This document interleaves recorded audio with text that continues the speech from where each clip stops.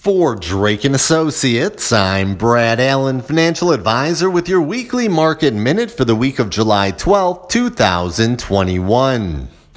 Stocks managed small gains as investors wrestled with concerns over economic growth prospects and a rise in COVID-19 infections.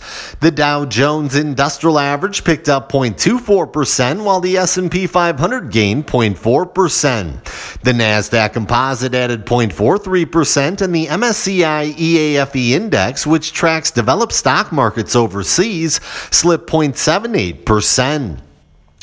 In a truncated week of trading, stock market action was turbulent and indecisive.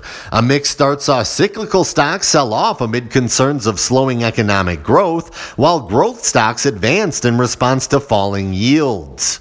After strengthening midweek with the release of the FOMC meeting minutes, stocks skidded when reopening fears resurfaced Thursday on a new wave of global COVID-19 infections and Japan's emergency declaration that reintroduced lockdown protocols. This led to a broad-based sell-off, with financials, home builders, and technology hit hard.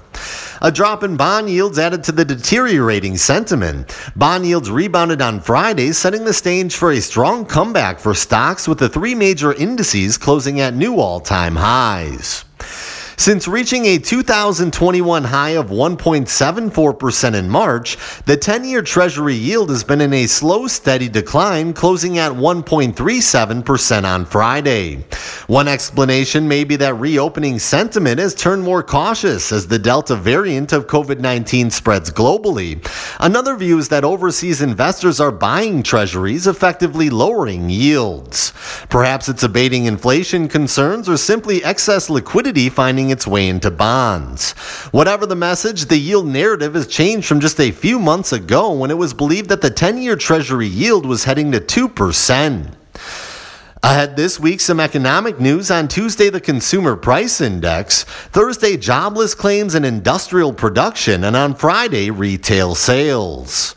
For Drake Associates, I'm Brad Allen, Financial Advisor for News Radio WTMJ.